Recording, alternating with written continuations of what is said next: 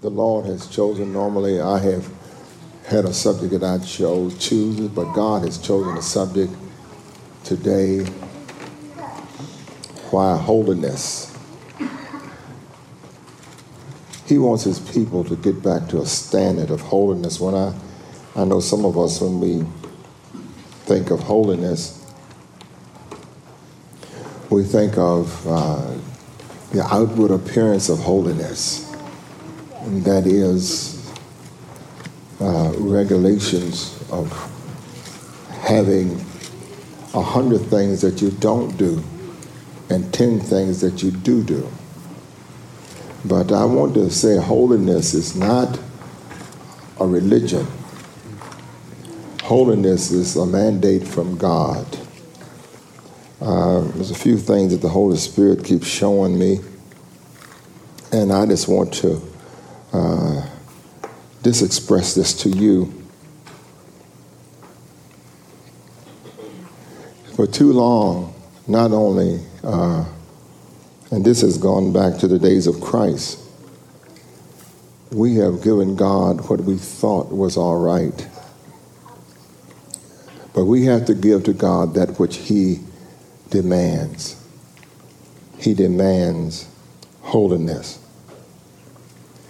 We're going to look at this verse in a modern translation, which is the Message translation. And it might help to clarify and help us to recognize the text a little better. And it reads, so here's what I want you to do. God help you.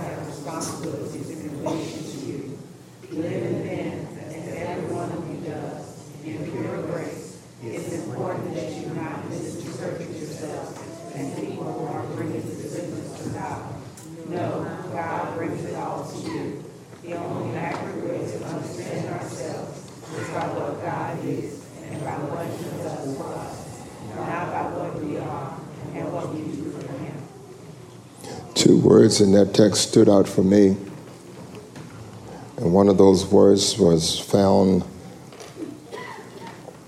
in verse 1, and that is embracing. Another word I saw was misinterpreting.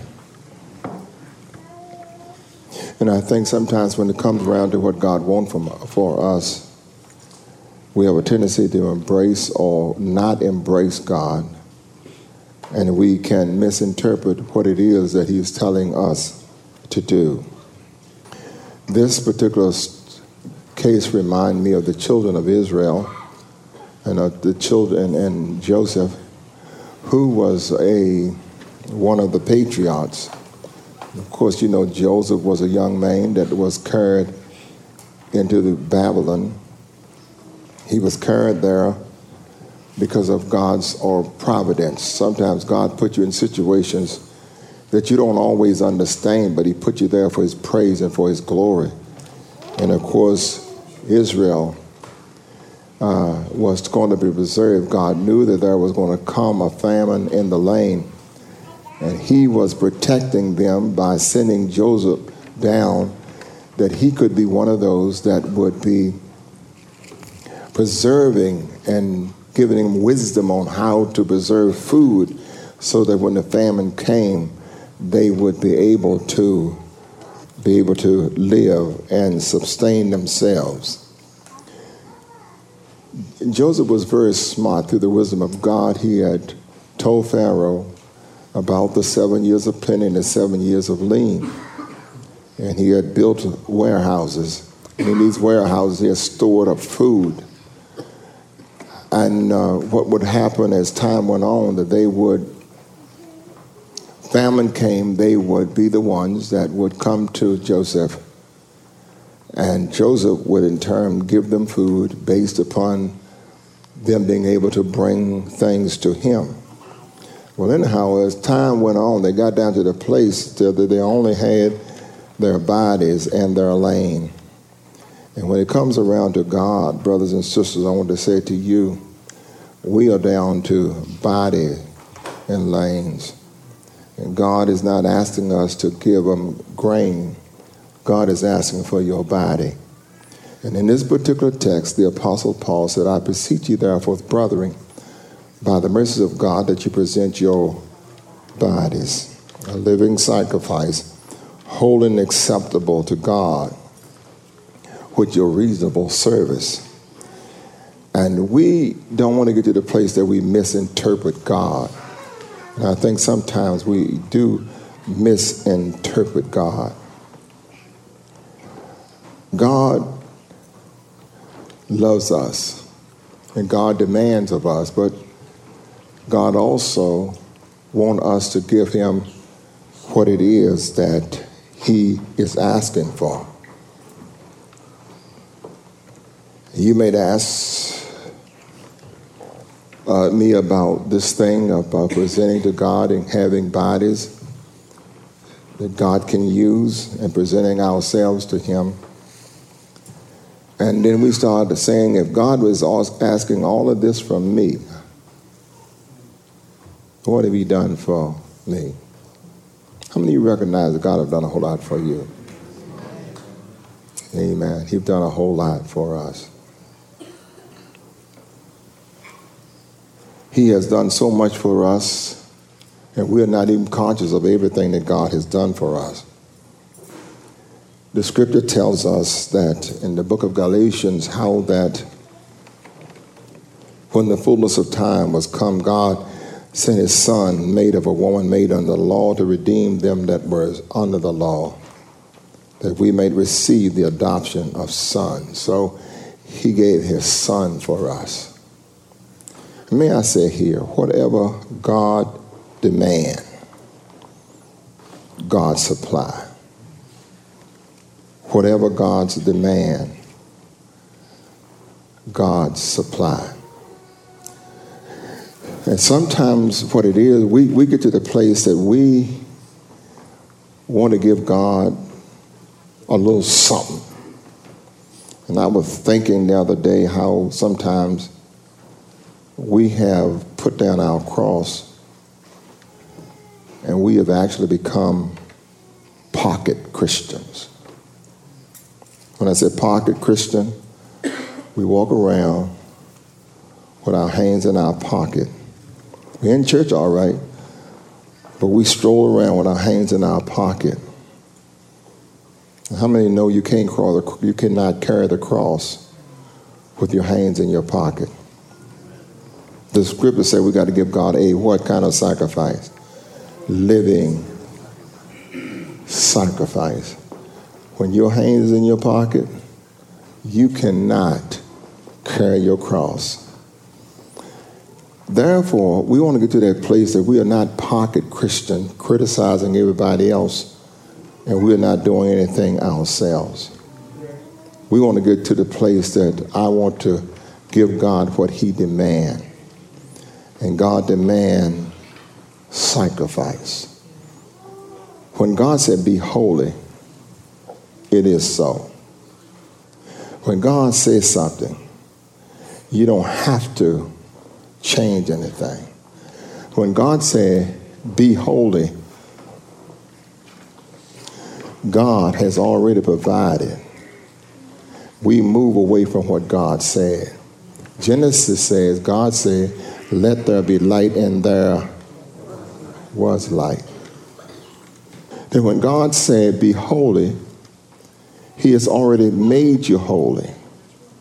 But what we do is start losing the identity and we start moving away from who God said we are. Just walk away a little bit. And the further we get away from him, we forget ourselves. I submit to you that what happened to us because of the flesh we live in, you are holy when God fills you with the Holy Ghost. And what we do, we move away from God. So now you got people that you don't know whether they're man or woman, and they are confused. When it comes to the church, what happened to the church is the church become confused because it moves away from the one that have ordained them. And the thing that makes them move away is the fact that we misuse what God has given us to stay connected. The church have the ability to call on the name of God, but instead of us calling on the name of God, we are playing games. And the battery is going down. So when it's time to make the call, we don't have a signal and we don't have the power. We don't recognize the little red spot. The red spot says the battery is almost dead. And it's red. And some of us in here are on red. I know. Now you got the cord in your hand, and I have also given you the charger. But if you don't plug it in, prayer, the cord become the connection. The plug become the consistency. When you plug it in and it is consistent, the battery stays charged up. So when I send trouble, and I say, call me. Because sometimes when God sends trouble in your direction, what God is saying, call me. Because we won't call him as long as everything is going all right. So he sent trouble. And when he sent trouble, he said, call me. It's not because he's hiding from you. You got the charger in your hand, but you're playing game on the phone. And sometimes in this congregation, when you ought to be listening to the preacher, you texting. Hallelujah. Spiritually speaking, we are just texting. But everything God demanded of you, he has already provided to you. When God said, be holy, he has made you holy. When you, if any man be in Christ, he is a new creature. How we get old so fast? We are new creatures. Anybody remember when you first got saved? Didn't nobody have to say nothing about prayer, reading the word? It came automatically. And you ran to the closet. Oh my God. I like to feel that Holy Ghost. I like it the way it quickens my body and I can speak in tongues. And then as time go on, because the battery is disconnected, we get to the place we pray emergency. My battery is so low. Honey, you got to plug it back in. Now, once you plug it in, you can make a call and everything is all right.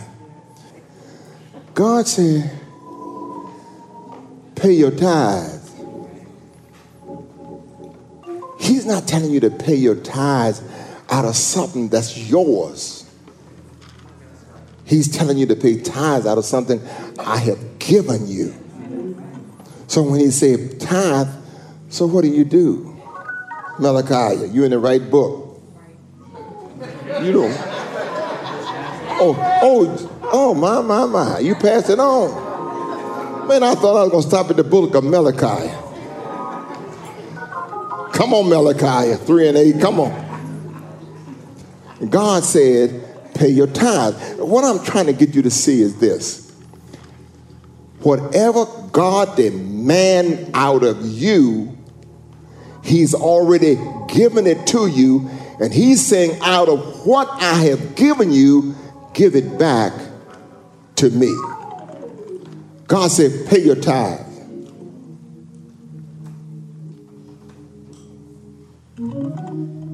I don't like the way you did it. I done gave you $10 and I asked you for tithe. Come on, what am I asking you for? I asked you for a tithe. I like you give me the 10% already, but I don't like your attitude.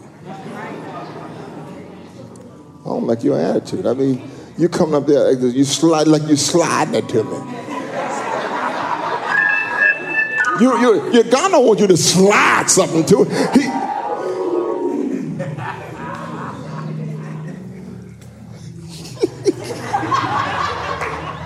All right, I'll take it right now. Give. Then if you don't, he's like, give me all my money.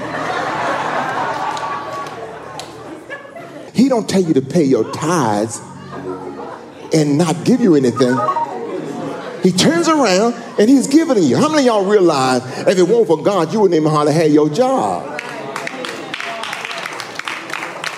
And then all he says is, give me out of what I gave you. Now, see the attitude? God said, bless the what? Cheerful giver. I like your attitude. All right.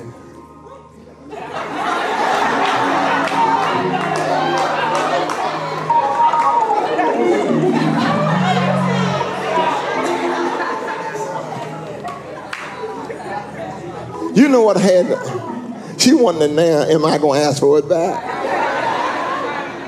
If I had my wallet, I would show you I left my wallet at home. Because if I had some more money, I would show you what God do when you got a good attitude. You know? Tell me, give me $10. You got $10? You broke too. Then when you bring him, the 10 and give him out of the 10 what he asked you for, he turns around and give you, because he gave you the 5, and then he overflow. Now, I read in that girl's face and what she's saying. I heard her saying in her spirit, can I keep it?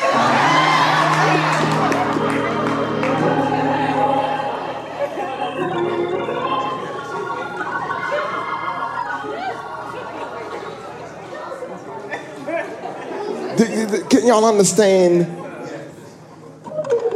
You did a good job too. You want something too, don't you? You did a good job. I like your attitude. If I had $10 more.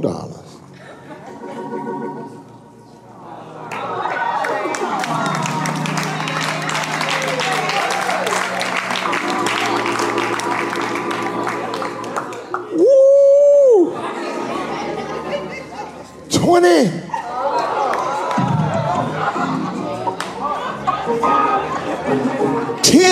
Would have been his reasonable service. Lord have mercy. But 20 excels. So in other words, I don't want to operate in Christianity on minimum. No. Not on minimum. Tell your neighbor, not on minimum. Not on minimum. Because he done so much for me. Can I get a witness? Have God done something for somebody in here? Have he made a way out of no way? Have he been there in your midnight hours? Hallelujah. Genesis 22 and 8. Get your Bible. This Genesis 22 and 8.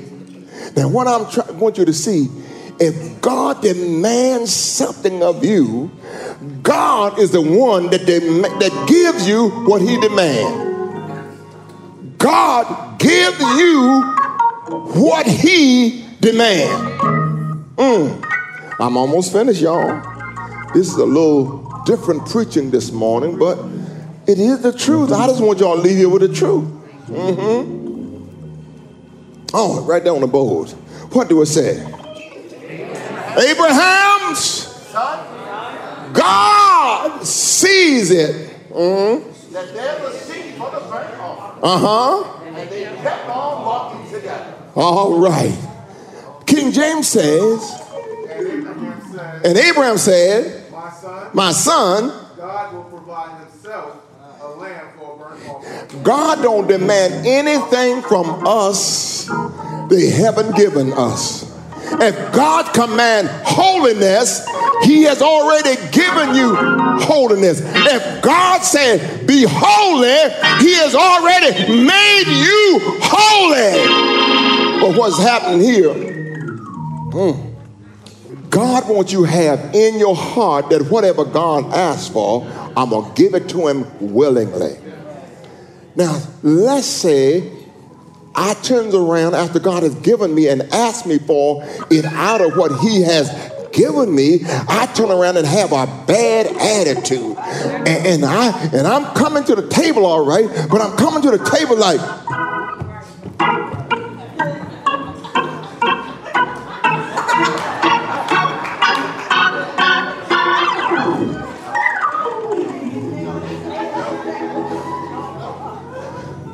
we got bills to pay, so we don't say keep it.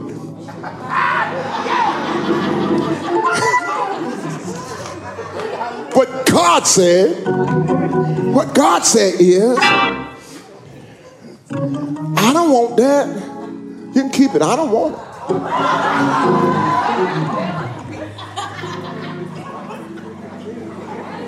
I don't want it.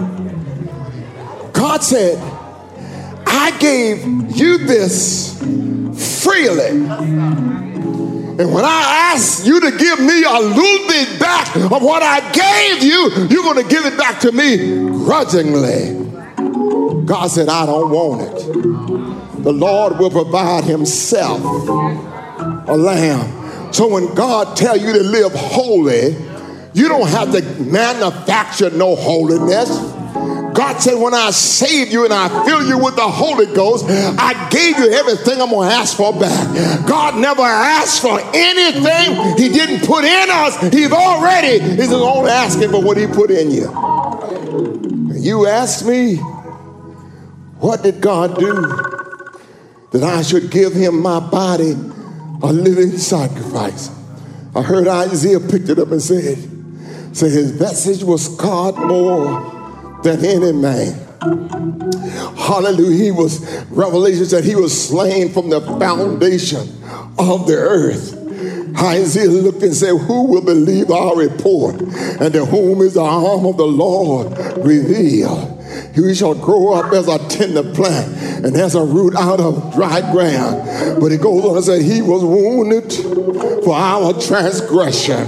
He was bruised for our iniquity. The chastisement of our peace was upon him, and with his stripes we are healed. So brothers and sisters, I want to say to you, the little bit of sacrifice that you're giving to God, God has given you so much more. And the only thing he's asking you out of what I've given you, just turn around and just give me, amen, just a little bit back. So Paul's saying, in light of what God has done for your life, the smallest thing you can do is present your bodies a living sacrifice, holy and acceptable unto the Lord. And he's giving you power to live holy. But we have not plugged in the cord. Come on, honey. Walking around. Come on, you come on up here. I ain't got my water with me, but when the battery is down, ask your neighbor, do you know how to plug up? Look at her. She plugging up. And now she got to find the prayer closet. Sometimes you got to search for a place to plug in. But once you find a place to plug in, just plug in. And while it's charging, Start saying hallelujah, hallelujah, hallelujah. Because hallelujah, charge the battery.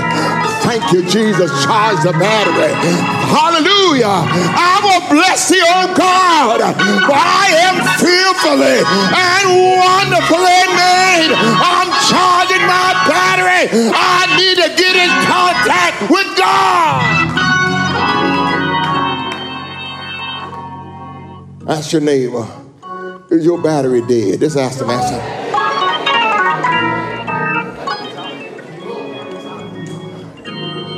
If you're a pocket Christian, your battery dead. If you can't find something to do for God, your battery is dead. If everything you do for God, you complaining about it, your battery is dead. We want to get to that place that we can give back to God what he has given unto us.